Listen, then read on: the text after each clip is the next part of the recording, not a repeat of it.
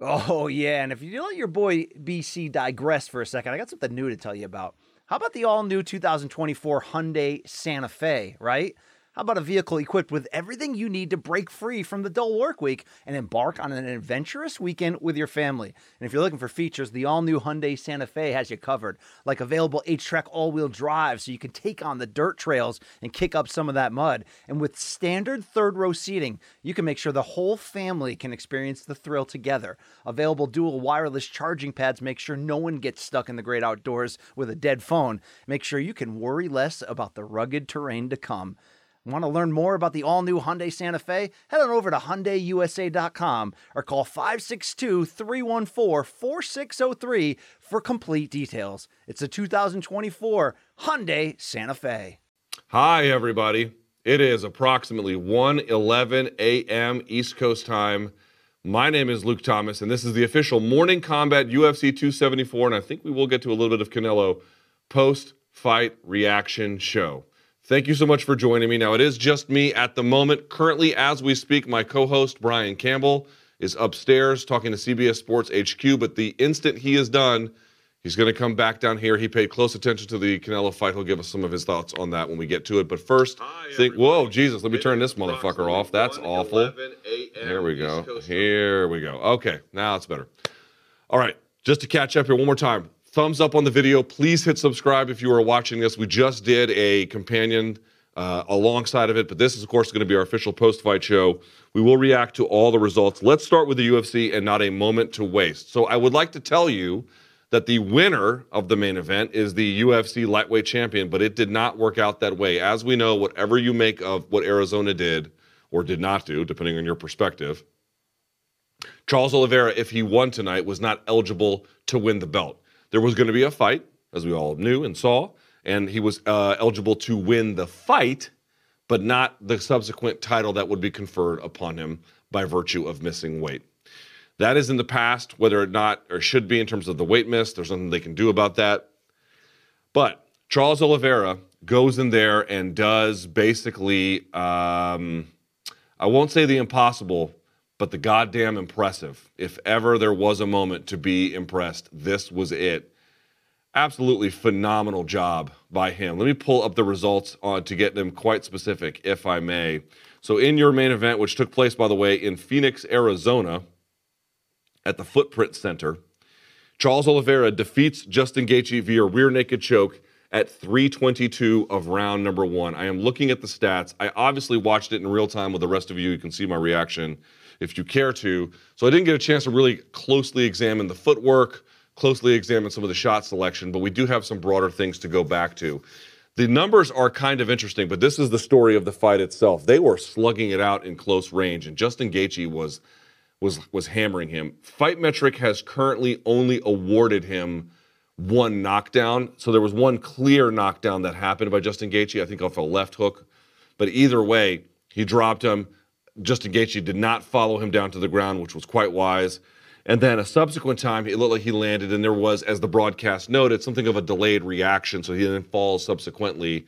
Again, Justin Gaethje not really following. There was also a moment kind of in that fight as well where they locked up off of an overhook from Charles Oliveira, and he pulled guard, but he wasn't really able to get anything going as Gaethje disengaged. So one of the downsides to Gaethje's style, granted, you would never really want to go into Oliveira's guard if you can avoid it.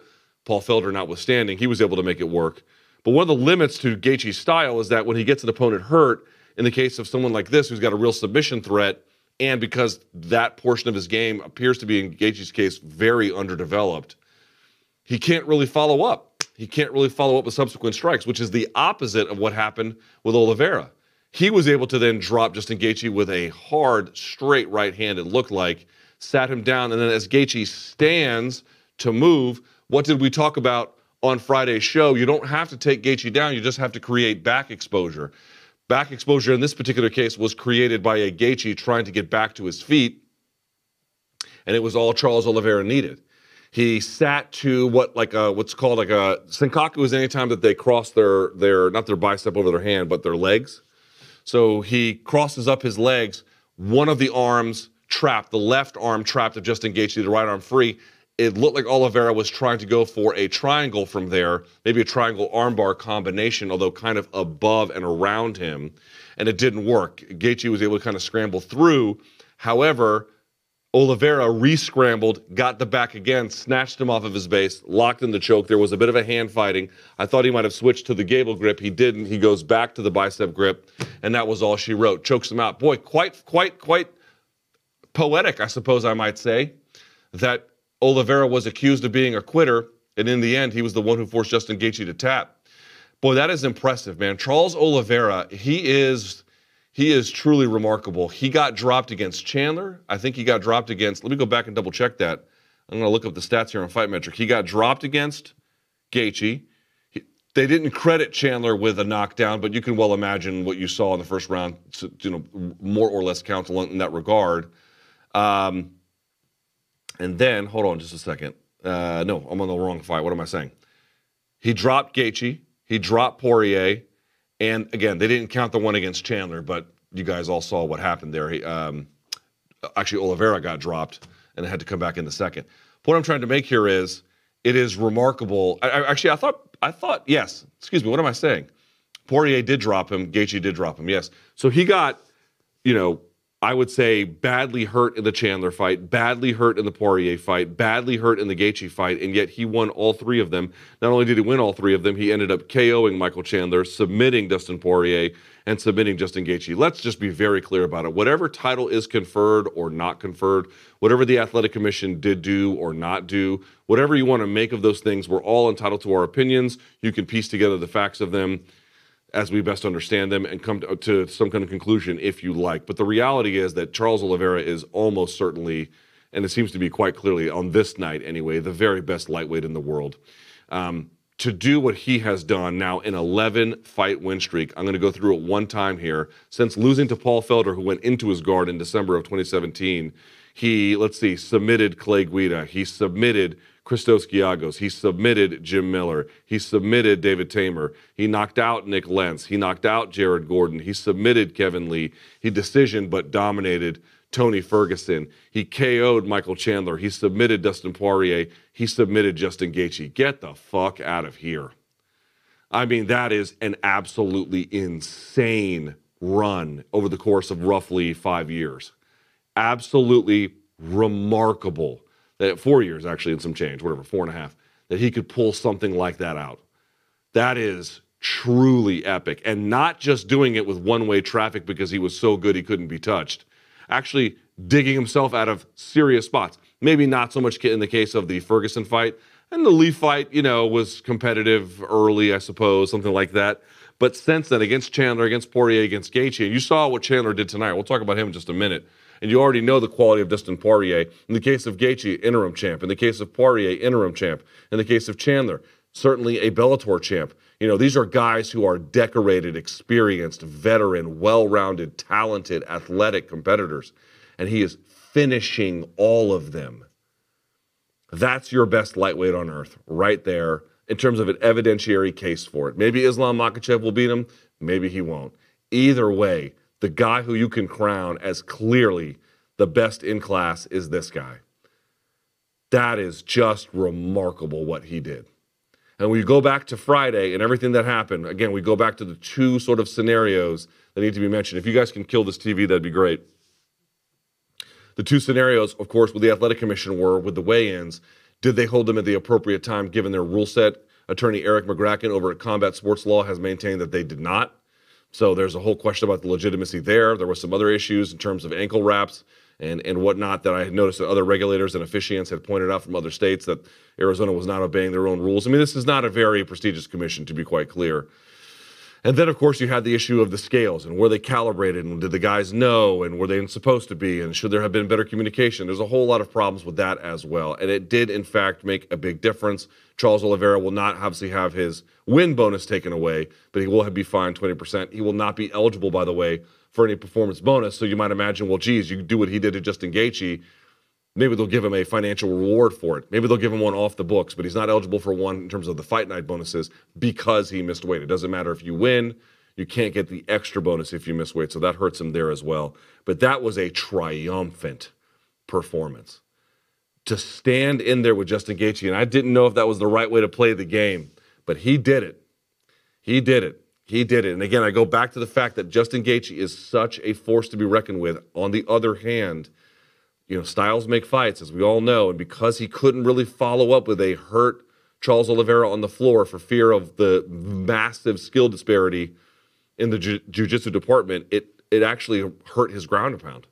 It actually hurt his capacity to make the most use out of knocking a guy down like that.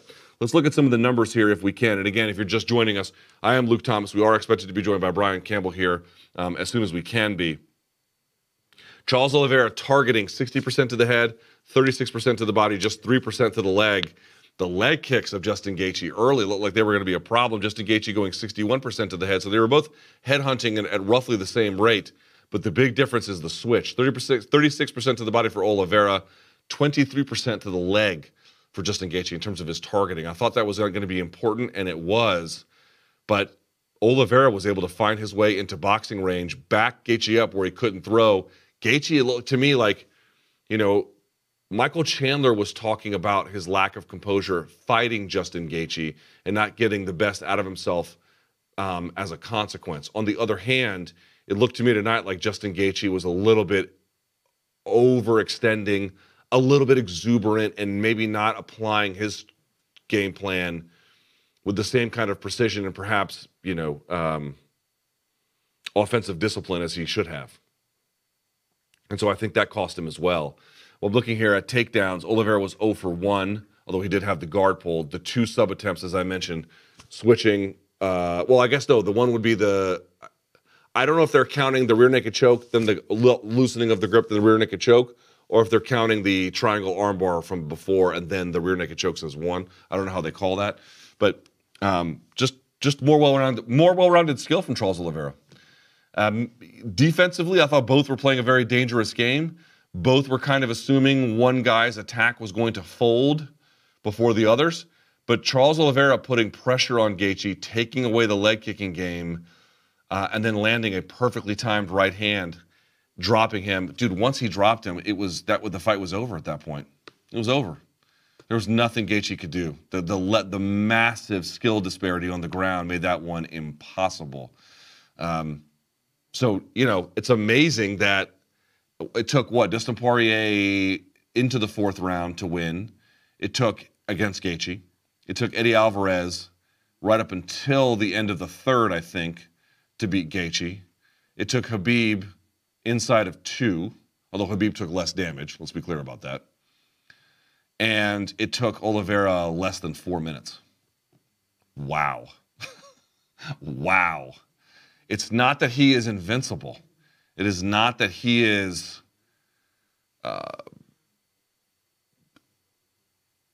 not so dominant a force that you can't do anything to him, but he is so dominant a force that you can't do enough to him at this point to make it count. And by contrast, there's 2 things that really sort of stand out to you about this performance from Charles Oliveira. One, he has clearly worked on his composure under fire. He's worked on his defense too, although I think he let some of that go in the interest of the fight itself. But he has worked on his composure, so the bottom of the fight doesn't drop out in the same way that it used to. Not that he's invincible, he's getting hurt, but the fight doesn't get away from him too far.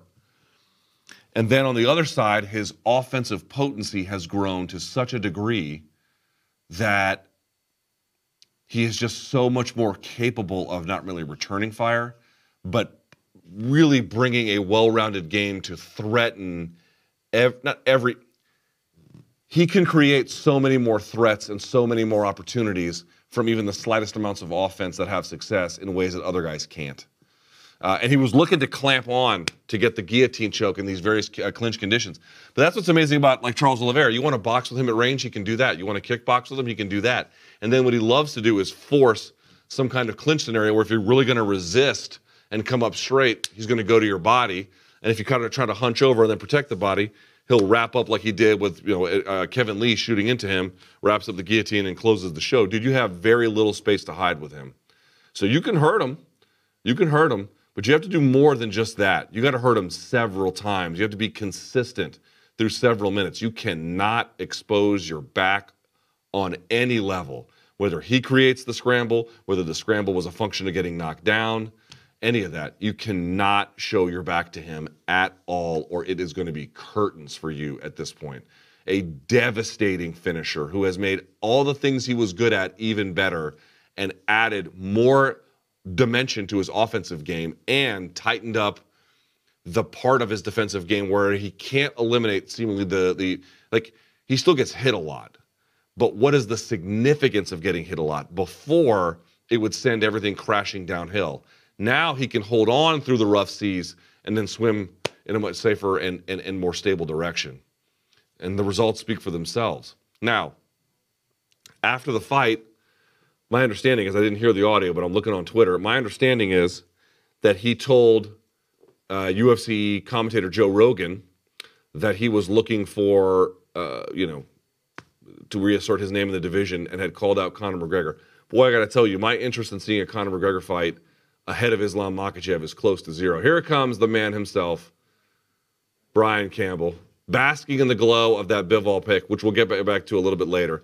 Let's sit him down. Is this our post-fight show? This is the post-fight show. We have to switch gears here. All right, let's reintroduce it. Luke Thomas, Brian Campbell. We are here in Jersey in the Morning Combat Studios. I'm tired as fuck. I don't want to tell the directors to put me on. There we are. There we are. Okay, so you did your CBS Is Sports. this the same show we did earlier? Let's get through this. I'm so tired. Your CBS Sports HQ hit, more or less. No, we switched streams.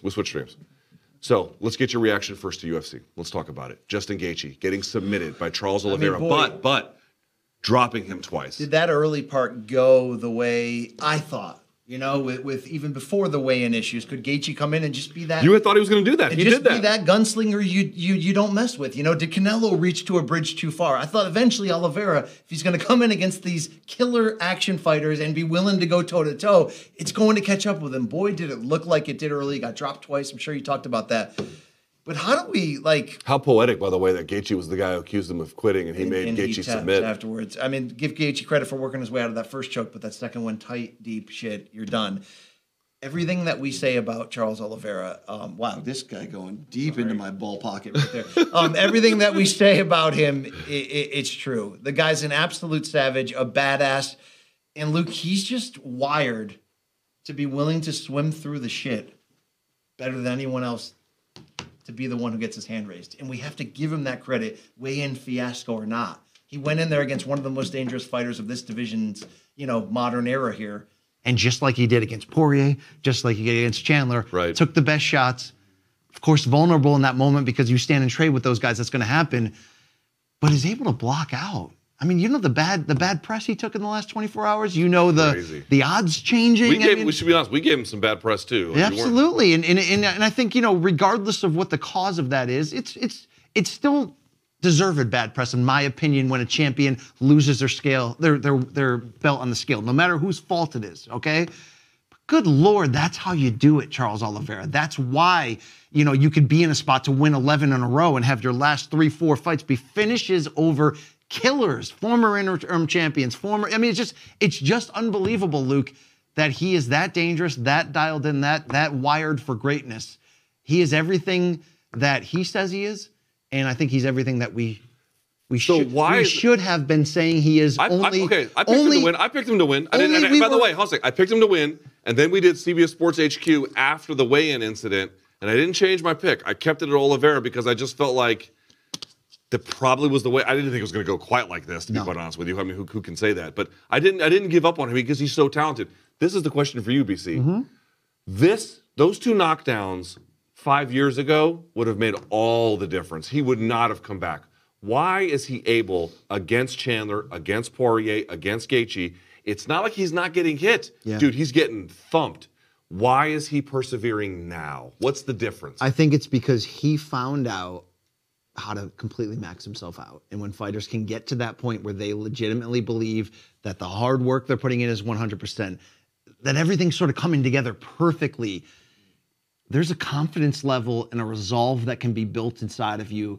I mean, look, the swagger of knowing you're in the prime of your career, of your walk in that moment, that can give you some, unnatural confidence, which you need to swim at this level. But Luke, at the end of the day, you can either get dirty and win a fight in a foxhole, or you can't. Some guys have been able to be champions without that resolve, right? Because they're used to winning fights in which they hold the control. Yet here's a guy who basically is saying, not necessarily reckless, but I will take constant chances at one after another.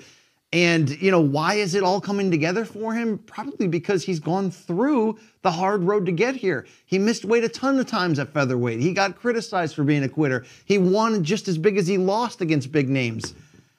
But he's figured it out. And Luke, how can pilots under pressure land, Sully Sullenberger land on a plane in the tight river? How can people in stressful situations figure a way out of it, but figure a way to stay poised? Dude, that's what Oliveira did. How many people, after they get dropped twice in the opening round of a fight in which they lost their title on the scales, go, oh shit, I bit off one too far. This guy's going to come in there and finish me. Only somehow Oliveira was able to spin it back and expose the one sort of gaping hole in Gaethje's game and then get him out of there like that. It's a different level mental toughness, but I don't think you can get to that different level of mental toughness until you figure out how to beat this game. And by this game, I don't necessarily mean finishing everybody in the top 7 of your division. I mean, figure out how to get the best out of yourself, get out of your own way, and do it. Naturally, some of us stopped predicting him to win because it's hard to keep that up at this level. But what is he made of, Luke? The hell's this guy made of? It's amazing. He is tight. He like Nogueira didn't lose his composure under fire, and he had a rock chin. It is amazing to me that Oliveira, well, he can't say he has the rock chin of Nogueira, no. Yeah. But to be hurt these ways, and then to calm down, and then go, it's not like he's going these wild shots afterwards. They are aggressive and they are forceful.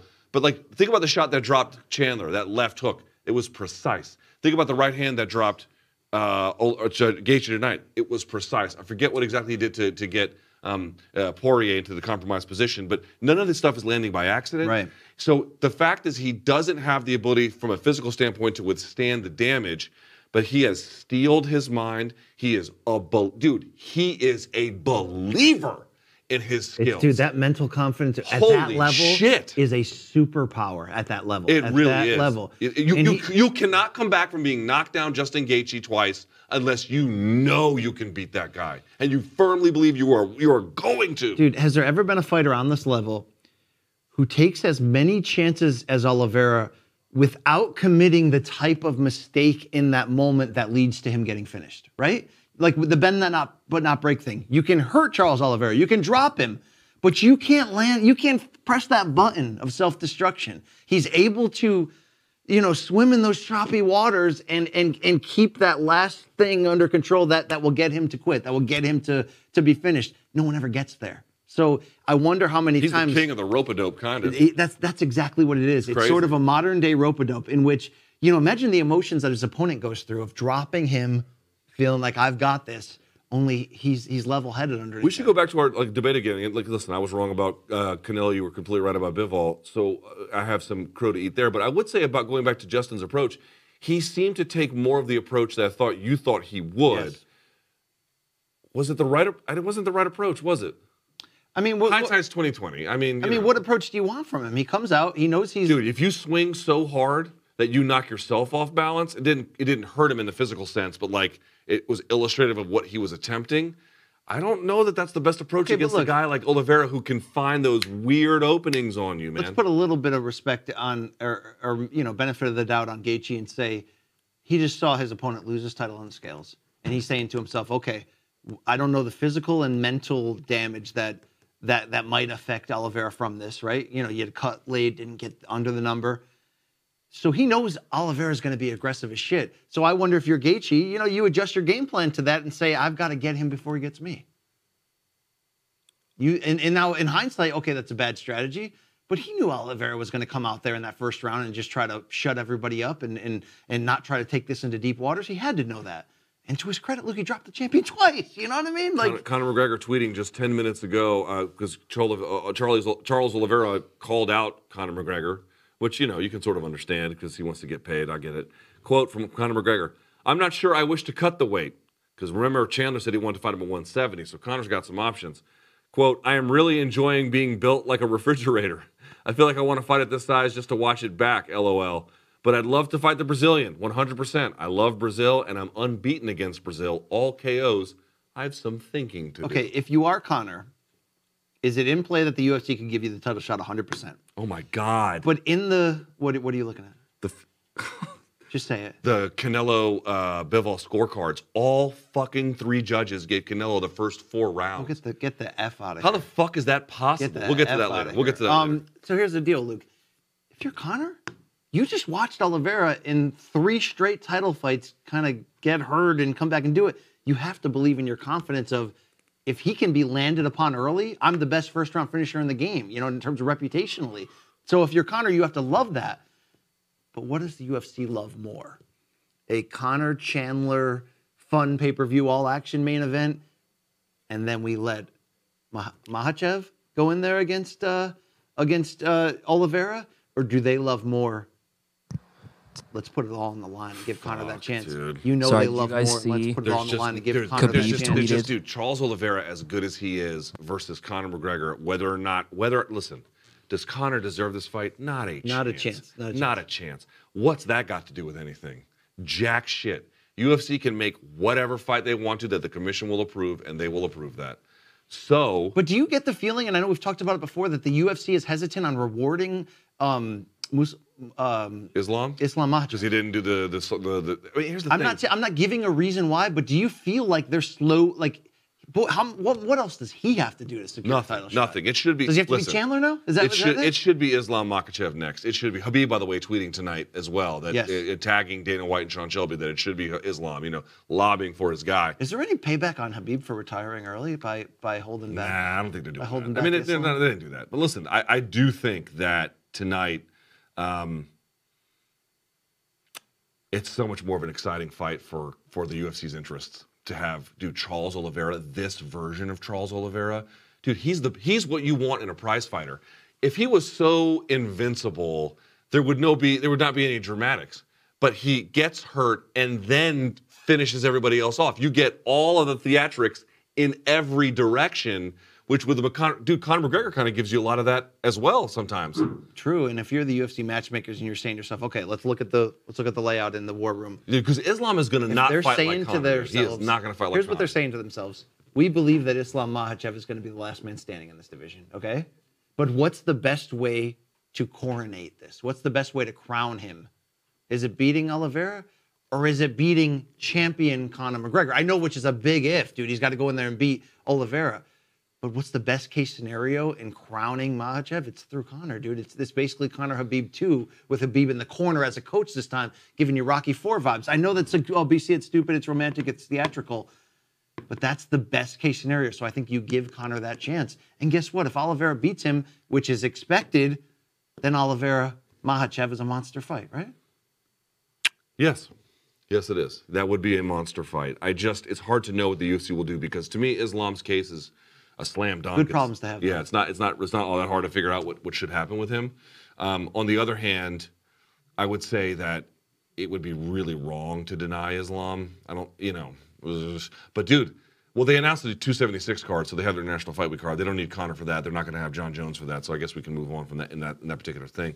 But getting back to Charles Oliveira and all the damage from Friday, how much do you think does this, I don't know, undo it? But it erases a lot of the negativity. It's perfect. It's the perfect way to win. I got to text this dude outside, back. my fucking driver. Hang on.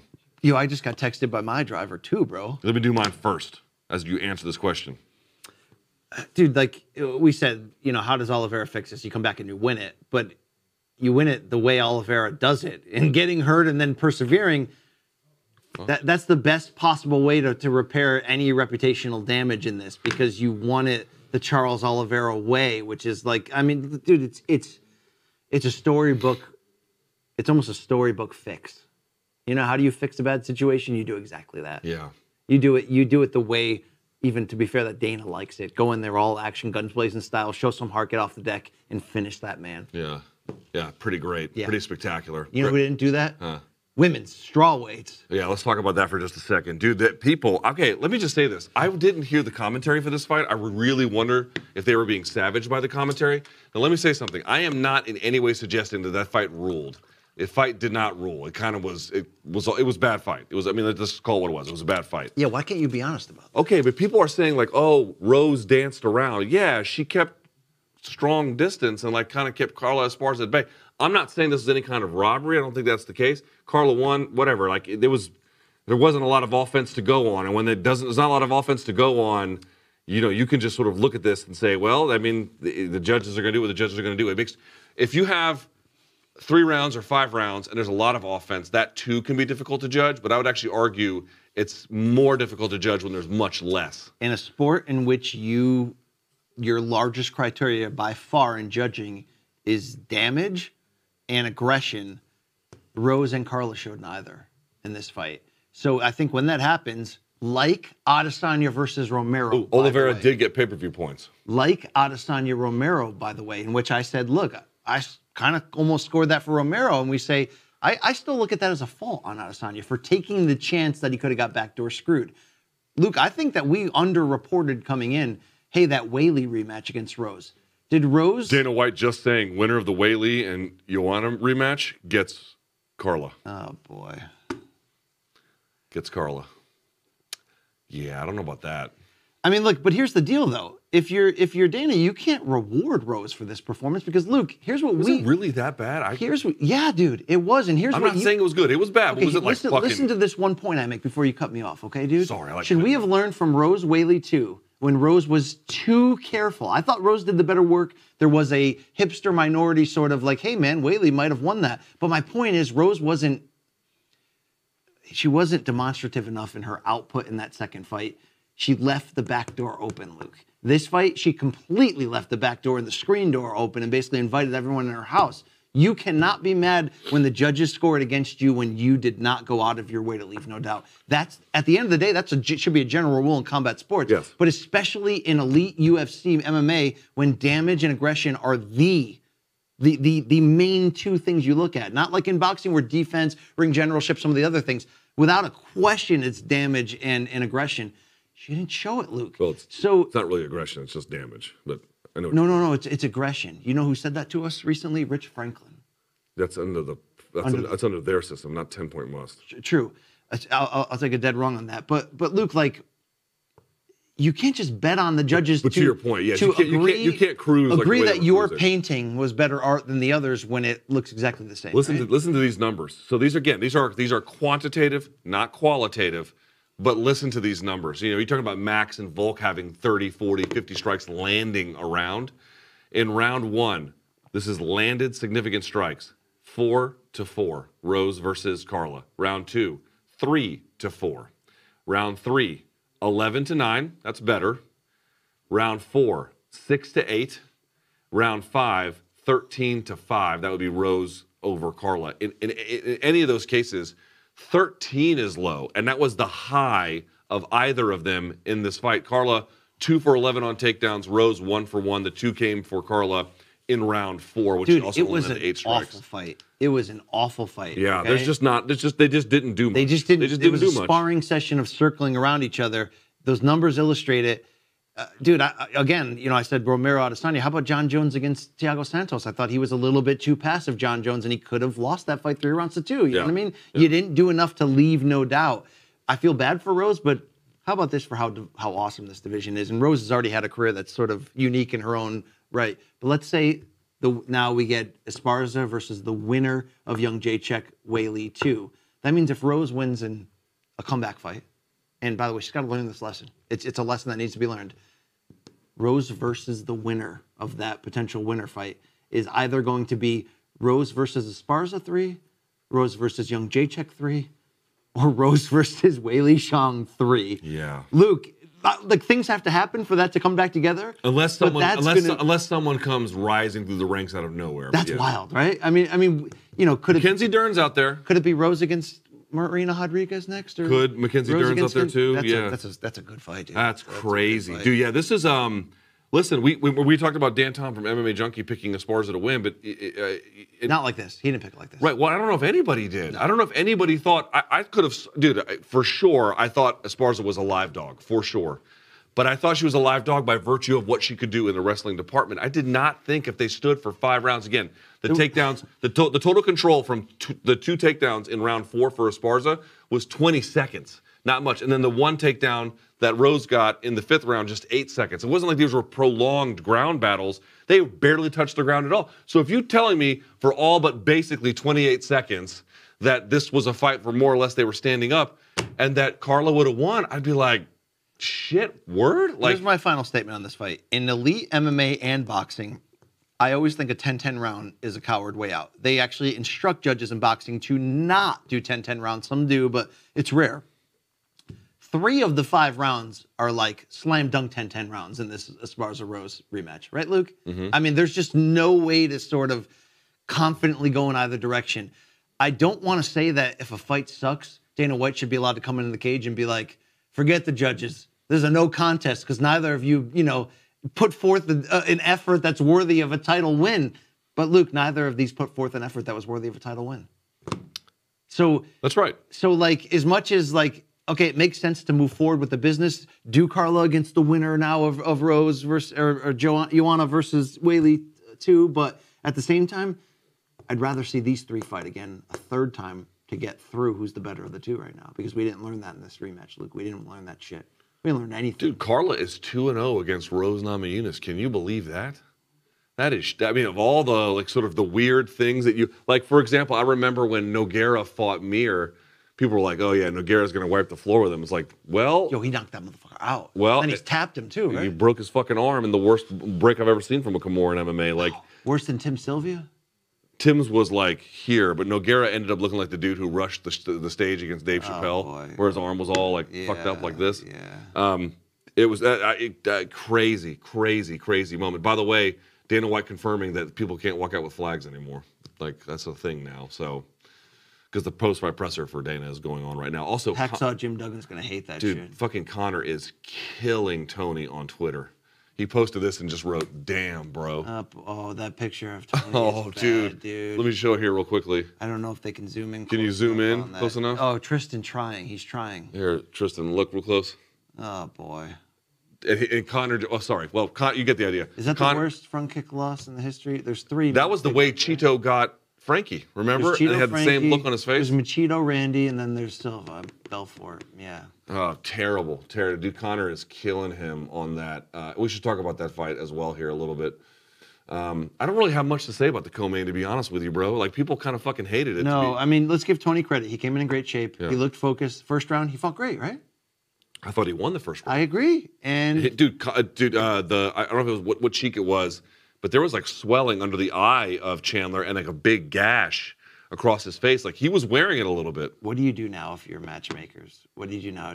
Can you cut Tony Ferguson after 4 losses against elite? So what Dana White is saying, if there's any kind of consideration here, Dana White is saying that 1, they sent him to the hospital for evaluation, which is probably the right idea. And that 2, he said, well, Tony looked great in the first round, but he should definitely take a long break. But it's like, dude. Didn't Dana say that Nick Diaz looked good in that fight against Lawler? I mean, come on. Well, he said he looked good relative to expectation. But my point about this is like, dude, this is a very bad sign for Tony Ferguson. Yes, it is true that he looked to be in good condition, where Shogun looked like, he did not look to be in great condition. But Tony looked to be in like very good physical condition and did look pretty good with some of his striking in the first round. I thought being the much more effective, damaging striker, certainly in the first round. But this is the thing. We go back to Tony's resume at this point, right? If you look at his losses prior to tonight, all career losses, okay? So he lost to Karin Darabedian years ago in 2009. He lost via decision. He lost to a guy by the name of Jamie Toney. He lost by submission. This was 2009, even pre-UFC. By the time he got to the UFC, he lost to Michael Johnson. That was via unanimous decision. Then he lost, didn't lose again until he lost to Justin Gaethje. That was TKO after a brutal beating after 4.5 rounds. Then he lost to Charles Oliveira via decision. Then he lost to Beneil Dariush via decision. No one, quite literally, in the history of his career has ever put him out this way. So now you not only have 1, 2, 3, 4 losses in a row, but they're getting worse. Problem is, even if he's going to come back against lower competition and win, he's probably going to take damage in these fights going for the win. Right. He's probably too good offensively to walk away, which can become a problem for an older fighter when there's still guys he can, that are decent that he can beat. Yeah, the idea that we're not making a claim that he can't win in the UFC, but against the elite guys, he can. And it's hard when a lot of these guys who don't have a natural transition into own a gym and be coach or be broadcaster. And I don't know Tony's side issue, what he's got going financially, but it's hard to tell a guy who at least can still fight a little to stop fighting. But at least on the elite level, dude, I mean, he's done. He's done. So if you're the UFC, is it more humane to give him some paydays and go out on his own terms, or is it more humane to say goodbye and then he ends up, fighting bare knuckles? It's weird in because a Florida carnival. It depends how expensive he is, one, and two, Jim Miller and Andre Arlovsky, they are very valuable for the UFC in a certain regard. Like Jim Miller's taking all these newcomers. Let's see if you're ready for this kind of thing. And for Andre, it's are you a good heavyweight or not? If you can beat him, so they're still valued. They're does Tony want to fill that Become role? a veteran gatekeeper? Yeah, veteran gatekeeper to an extent. Does he want that for himself? He's too savage for that, dude. He's too, and then the other part is, dude, think about Andre's style. It's very careful now. Yeah. Think about Jim Miller. He's got real, he doesn't take a lot of punishment if he can at all avoid it. Dude, Tony's whole style is just punishment-centric. Even with a very good first round, he still can fight offensively. But I don't think his body can take what it needs to anymore. Dude, 38, I'm going to say 38 at 155 pounds, not a good place to be. Without looking, what's Tony's best win? Without looking. Best win, Pettis was a good win. Lee for the interim title? Lee was a good win because he had to come back from adversity. Pettis was a wild fight. Cerrone win was a good win, but not really. That wasn't really his best win. The Barboza win, dude. He walked See, everyone's kind of beating Barboza now, so it doesn't count. But Tony did it when no one else did it. He just walked him down. And then fucking darsed him when people were not doing that to Edson Barboza. So that was a big fucking win as well. Oh, Dos Anjos. How about 5 rounds? That's it. Beating That's Dos the one. Anjos That's the in one. the sky That's in the Mexico one. City. Yeah, that's the fight. That's a sick. And remember, he changed Josh Thompson. Josh Thompson was I was never the same. Yeah. After fighting Tony. Dude, Tony Ferguson's had some phenomenal fucking wins. He is worthy of your respect. He is a great fighter. Stop disrespecting him. But we need to acknowledge where we are. 4 losses in a row. Yeah, which don't let him fight anymore. Well, I'm not saying that, but this was bad, and this was for all the folks being I saw some folks being those MK guys are not giving him the respect he's owed. Motherfucker, I've been covering Tony's career before you guys were even watching MMA. Gifts from Tony at public workouts. I'm just pointing out, dude, you cannot. Dude, Father Time is going to beat the shit out of all of us. Look at me. Beat our Look ass at Father Time. It wasn't for this tight haircut, right? Oh. Yeah, Father Time has wrecked me in BC, and it's going to wreck everybody else too, man, including prize fighters. You cannot avoid it. It is inexorable. This was a bad loss. Now, we should ask about Michael Chandler. Now he goes to 2-2 in the UFC. Yes. You can put it whatever caveat you want on it. He beat Dan Hooker, who's kind of on a slide. He beat Tony Ferguson on a slide. And then his losses were to what? He had a loss to Oliveira. And he had a loss to, who's the other one he lost Justin to? Gaethje. But he had a war with Gaethje. He nearly beat Oliveira. Although I got to say. He's 4-0. I got to say, all these guys who are I got so close with Oliveira. Yeah, everyone does, dude. It's only close in horseshoes, bro. And hand grenades. And hand grenades. He's 4-0, though, in winning our hearts and delivering awesome fights. How do you view his UFC run this far? 2-2. Awesome. Pretty fucking great, right? I mean, exactly what he said he was going to try to do. Not here for a long time, here for a good time. I mean, it's exactly that. But as I talked about coming in, and I said, look, if he beats Tony and does it thoroughly, could he cut everybody and get a title? Dude, he absolutely could. I know he spent his time calling out Conor, and maybe financially that's the smart move. Actually, yes, financially that's the smart move. It's the smart move in every metric, to be fair. But, Luke, I would not be upset if he got the next title shot, would you? What if they just said, look, the first fight against Oliveira, Islam? The first fight against Oliveira was so wild. No. Islam's more deserving, but Chandler does things that Dana likes, Luke. Yeah, he does things we all like, but no, you cannot do that. He just lost to Gaethje 1 fight ago. Did you like when he brought his son on the top of the cage and hugged him? Very nice. That was wholesome. The fight to make, and on Twitter, Dustin Poirier was like, bout it. It's Michael Chandler, Dustin Poirier. Early thoughts on Dustin Poirier and Michael Chandler. What do you think? I mean, look, it's like the only two of these like Two fucking hammers. of these all action hammers from the same division, same era, who didn't get to fight each other, right? Like Basically. Eddie fought Gaethje, Eddie fought Poirier, you know, and of course Eddie and Chandler fought twice in another organization. But now if we get it, yeah, that'd be great, Luke. 2 pieces of information here from Dana White. Number 1, Dana White says if Volkanovski goes to lightweight, he'd be fine with an immediate title shot, champion versus champion. What do you think about that? Now, we don't have a champion at lightweight. Volkanovski's got to fight Max the third time on July 2nd. I think he's saying if he gets through that and he wants to move up, then he can get a title shot right away. Can we stop making future plans until people have to get through bro. Dmitry Bivol first? You know? Bro, I'm just saying. You got to remember that. And also, Dana White confirming that they won't walk out with flags anymore. So that's pretty nice. Yeah. Let's see what else we got. Dana White. They're going to go to Look, I'm all chins and spiked hair, Luke, at this angle, right? White says he wouldn't. Dana White says that he would still love to see Makhachev versus Dariush. I don't love that fight. But after tonight, he also wouldn't mind doing Oliveira versus Makhachev either. I got to tell you, that doesn't bode well for Islam. How come no one's making Makhachev fight Poirier? Robert Half research indicates 9 out of 10 hiring managers are having difficulty hiring.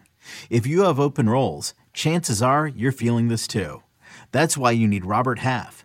Our specialized recruiting professionals engage with our proprietary AI to connect businesses of all sizes with highly skilled talent in finance and accounting, technology, marketing and creative, legal, and administrative and customer support. At Robert Half, we know talent. Visit roberthalf.com today. Hey, it's Kaylee Cuoco for Priceline. Ready to go to your happy place for a happy price? Well, why didn't you say so? Just download the Priceline app right now and save up to 60% on hotels. So whether it's Cousin Kevin's Kazoo Concert in Kansas City, go Kevin, or Becky's Bachelorette Bash in Bermuda, you never have to miss a trip ever again. So download the Priceline app today. Your savings are waiting. Go to your happy place for a happy price. Go to your happy price, Priceline. I don't know. White calls Chandler's KO the most vicious he's ever seen. Dude, that's an all-timer KO right there. It was. That's an all-timer. Do you know it was an all-time experiment that failed? Our live show tonight. Live show? You know, because what were we thinking? People said they liked it, but I don't think here's what they liked. They like us. Yeah. And they love the idea of a live show because they've always wanted it from us, right? And then they confused themselves into thinking it was good. But Luke, we mixed business with pleasure, and that's not good, okay? I can't be sitting here drinking out of a can and then trying to score fights seriously and do news reports and write what a horribly bad, unprofessional idea it was to do this tonight. White says that people from outside the U.S. switch scales to kilograms and it messes with the scale. White says they will likely have a security guard with the unofficial scale in the future. What the Dan's fuck like, fuck the metric system. You know what I mean? Yeah, I like that. Fuck meters. Yeah, yeah. White says that Chandler versus McGregor would be a fun fight, but that Conor is hurt and not ready, so they won't explore the potential opponents until he is ready, in which case they want to move Chandler ahead. They will. Okay. White says, recent comments from Anderson Silva confused him. Really? They confused you? Firearm to your dome. Who gets the next shot at that, Oliveira? Firearm to your dome. Makhachev. I just don't think they do it for Conor. Chandler, dude. You think so? Getting back to Anderson Silva, White says that he never said anything bad about Silva and doesn't get where it's coming from. I might have an idea. I think I know. White says that he'd been pushing for Jake Paul to box Anderson Silva. Yeah, okay. Shogun Rua has one more fight left on his contract. No. And Dana says he's going to give it to him. Jesus. What do you think? Trilogy with OSP or what? I mean, what are we doing? What do we got here, bro? Dude, you know where Shogun should be? He should be in BKFC, bro. Stop. No. Why? Let him go out there and just knuckle some of these fuckers into the dirt. I don't think I want to do this anymore. Hold on. We're not done yet. Sit down. We got to finish. All right. I don't want to be here any more than you do. We really need to finish. Sit your ass down. I will. You just talk, all right? Daniel Cormier, making it to the Hall of Fame. I mean, completely deserving. I like the emotion out of DC there to bring up his late parents. And I mean, look, what else do you want to say? They have no wait period or criteria. 11-7 Matt Serra got in on one day's notice after his retirement. It seemed like, but what are you going to say about DC? A guy who, let's not forget, Luke, dude, when he knocked out Stipe, it felt like he joined that upper room. It did feel like in that It did, moment. yeah. And That it's was hard big. to take that away from him, but I think you'll go to the same grave I will one day saying, if you're DC, why'd you stop wrestling after the first round of the Stipe rematch? Canelo told the media he thought that Bivol didn't win more than 4, maybe 5 rounds. I don't think people watch. What the fuck is he talking about? I don't know if they know how to watch boxing anymore because, again, Canelo doesn't know how to watch boxing? No, well, Canelo was watching it from the inside view. It was too close to the action, right? You know what I'm saying? But I don't get how anybody online, including people I respect, are like, okay, 6 rounds to 4. 7 rounds to 5. 8 rounds to 4. All right, can you just contextualize how big this win is? How monumental is it? All right, let's get back into regular mode then. Real quickly, how big is it? Canelo Alvarez losing 7-5 basically on the judges' scorecard. All right, it's big from the standpoint that Canelo's the biggest star in the game, and he turned down seemingly easier fights for a lot more money and exposure to continue to try to knock on the door of history. I don't fault him for finding out that it was a bridge too far because you have to find out your own limitations. Right. And he was getting on such a stupid, almost a stupid dare to be great level of like, God, maybe I'll fight at the cruiserweight level for the title. Maybe I'll fight Usyk at heavyweight. The part of the reason why I predicted this loss was, I started to believe Adesanya could do anything when he was talking about going up to light heavyweight and then beating Jones at heavyweight, and then we're like, maybe he is the special one, and then to see him get humbled by Blachowicz, it was like, okay. This is not a loss that hurts Canelo at all, in my opinion, okay? Because it's so far out of the realm of his prime, and he's facing an unbeaten champion who, again, nobody freaking looks good against and just fought the fight of his life. But, Luke, I'm very surprised to hear him be the first one in the interview to bring up the idea of a rematch. Now, in Canelo's eyes, he thought he won and then lost 7-5 on all 3 scorecards. But, Luke, can we still be, open and fair about this? 7-5 that's not a 7-5 fight. That means that You had it 11-1. And even if you think I'm extreme, find me more than 3 rounds Canelo could have won, okay? So this would have been one of those situations where, let's say I scored it, 7 rounds to 5 for Bivol, it would have been a Canelo win, right? Or 8 rounds to 4 for Bivol, it would have been a Canelo win. Why does Canelo think he can come back and change the results of this fight? And why should he try to go back unless he has... Dude, what is it about Canelo that they keep giving him scorecards? Benson Henderson in his prime was that way too. He would just magically get them. And you'd watch these fights and you'd be like, dude, I get that. Normally, it's because... There's certain people that the judges seem to find very... The argument for Canelo, outside of just saying corruption or whatever, the argument for Canelo in a lot of these close fights was that he does land the harder shots and he's very efficient. He doesn't miss a lot of shots, so you can score it that way. This wasn't that fight. He didn't land anything, Luke. I mean, he didn't really do anything. Are you as surprised as me that he wants to run this back? I don't think there's a lot to gain because think about it. He already beat Kovalev and knocked him out to get that moment of another world title at another weight class. Unless he feels like becoming the undisputed champion at light heavyweight is somehow the only way to add to his resume to a certain degree, why would you put through this much effort to have the chance of taking a second loss against a guy like Bivol who's just bigger than you and just better than you? Do you know what I'm saying? Not better than you overall, right, but better than you in this matchup, in this division, right? I don't see how Canelo's going to come back and win that. Okay. Fight. What does this do to Triple G? Because both of those guys apparently in the ring were saying that they want to do the rematch. Now, I'm not saying that, to your point, he's a 175. That's not what you're up against. Look, in theory, but this is the thing. If they make the rematch, does it push off the Triple G fight to the point where they just don't get around to it or whatever? It might. So the question is, I think, Canelo, Eddie Hearn, DAZN, they're all going to have to sit down and say, does it hurt to just go fight Canelo, to go fight Triple G a third time now at 168? No. Canelo's the undisputed champion there. If they still want to do the Triple G one, then do it. But I think the thing is, Luke, Canelo's never really been interested in it. So this might actually kill it. And it comes down to Canelo. He's got all the control. But yes, if you did Bivol a second time and you push Triple G to next year, well, look, he's going to be, closing on age 41. He's just not the same guy anymore. Bivol landing 152 punches, just 84 for Canelo. Oh, 84. So Canelo's second fewest output in a fight, Luke, was his 2013 loss to Floyd Mayweather when he landed 117 punches. He's landed 84. Jesus. And dude, against 46 jabs for Bivol, just 10. Yeah, and Canelo. against Mayweather, by the way, he wasn't in that fight at all. Even for a second. Dude, he wasn't in this fight either. So, Luke, you don't hold this loss against Canelo. In fact, I'm going to sit here and say congratulations, Canelo, because you tried to find your limits, and you found them for now, okay? What he does next is interesting. I don't think he should go back and fight Bivol again. Because even if he won that, Luke... He's going to. But even if he won that, it's like, we'd be like, okay, great, but like you've already won a belt before at light heavyweight. If I'm him, I go to 68. I take the big money Benavidez fight and I shut people up for that. I take the Jermall Charlo fight moving up. I make a ton of money. I defend my 68 titles in the weight class where he's just dominant at. Okay, let me ask a question. We work for CBS Sports and occasionally Showtime, so we are biased. But let me just ask the question. He took this. He had a choice to go to PBC and fight Charlo and a couple other guys, Benavidez or whatever, maybe Spence, depending how they want to do it. Or he went to the DAZN side. Now, he's going to get paid either way. And again, I don't fault him for taking the Bivol fight. And he did sign a multi-fight deal with DAZN. Right, he did. Was it a mistake?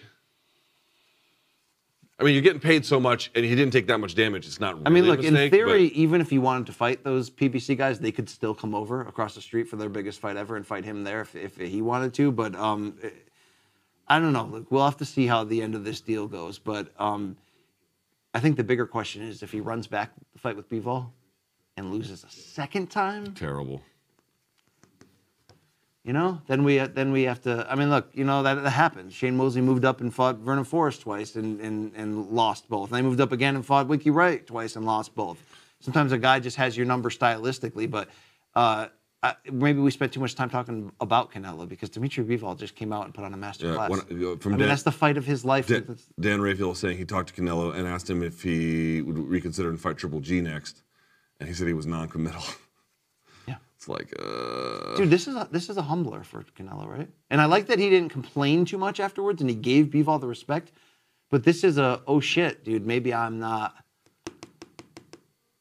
It's hard to say. What is he not, Luke? He's not Superman, right? He's human. But he picked the wrong guy, dude. Pacquiao picked the wrong guy in Ugas last minute, a guy who's just too skilled, too smart. Different circumstances, but the wrong guy, man. By the way, the winners of the Crypto.com UFC fan bonuses, I guess the fans vote, paid in Bitcoin. Oliveira at number 3 at 10K. Chandler number 2 at 20K. Would you like to guess who the number 1 person was? Not Chandler and not Oliveira. Tony? Close. How about Rose? I mean, what a stupid prize that everyone is telling me that, like, she didn't deserve to win and that this was a terrible fight. We were the worst fight in UFC history. And that we have a chance to give, like, money to somebody else on the card who could really use it. I'm not against Rose getting money, like, God bless her, but, like, y'all are telling me one thing and then you're voting for her on the other side. Get your shit together. I'm done. You done? I mean, these scorecards in this Canelo fight are just baffling, terrible, dude. Terrible. Tim Cheatham, who scored at 7-5, they all scored at 7-5 Bivol. Tim Cheatham gave the first 4 to Canelo and round 9. Dave Moretti gave the first 4 to Canelo and round 9. Yeah. Steve Weisfeld gave the first 4 to Canelo and round 9. You watched those opening 4 rounds, albeit we're splitting TVs, but how the hell are you giving those to Canelo? I don't know. I really don't know. I mean, for one thing, he was taking a lot of snapshots and not even throwing a lot. It really wasn't until the middle rounds he's really just trying and frustratingly coming up empty. Dude, every time Canelo landed one good shot, 2-3 punch combination back at him. Yeah. What are we missing here? I don't know. Are you ready? Call it a day? I don't know what to think about this night. I went in the other room. They're like, yo, BC was great, man. People loved it. People seem to like it. Yo, people have bad taste. Yeah. Well, I have to go sit in the car for 5 hours. So, can we wrap this up? We got haircuts tonight. We had donuts tonight. Let's remind everyone. We didn't have donuts. We got haircuts tonight. We did that too. Thanks to Dion from Albania for the money haircuts. He cuts at Etiquette Barbershop, and that's Etiket, Jersey City. If you're local, come down and see Dion. Look at my holy clothing. Yeah. Thanks to everyone who watched either this stream or the other one. We'll be back on Monday live at 11 a.m. for a full weekend recap picture of the whole 9 yards. You think that's a moth hole? It looks like. It's just we're both trifling. I mean, that's what it comes down to. We're just some trifling pieces of shit that somehow we've convinced large corporations to give us money. But we're done here. So we want to thank Showtime. I want to thank the crew at Molka here who have been like... Yeah, dude, they work around the clock. Steady working with us, like with the stupidest hours imaginable. We really appreciate it. Thank you to Mikey Mormile who traveled up from Florida to come be with us here. Thank you to Matt Snyder, to Courtney, to Brandon Wise from CBS Sports, everybody who came up to make this weekend. You guys made this possible. We have a lot of really cool stuff that we shot that we did not get a chance to release, but of course we will. It's all planned. It's all strategic, so we're really excited about it. Give us some feedback. morningcombat@gmail.com. What'd you think of everything that you saw? And Yo, raw Brazilian nuts, okay? all right. To help your tea. So for Malka, for Showtime, for CBS Sports, that's Brian Campbell. I'm Luke Thomas. This has been Morning Combat. I'll see you guys next time. Ass barf.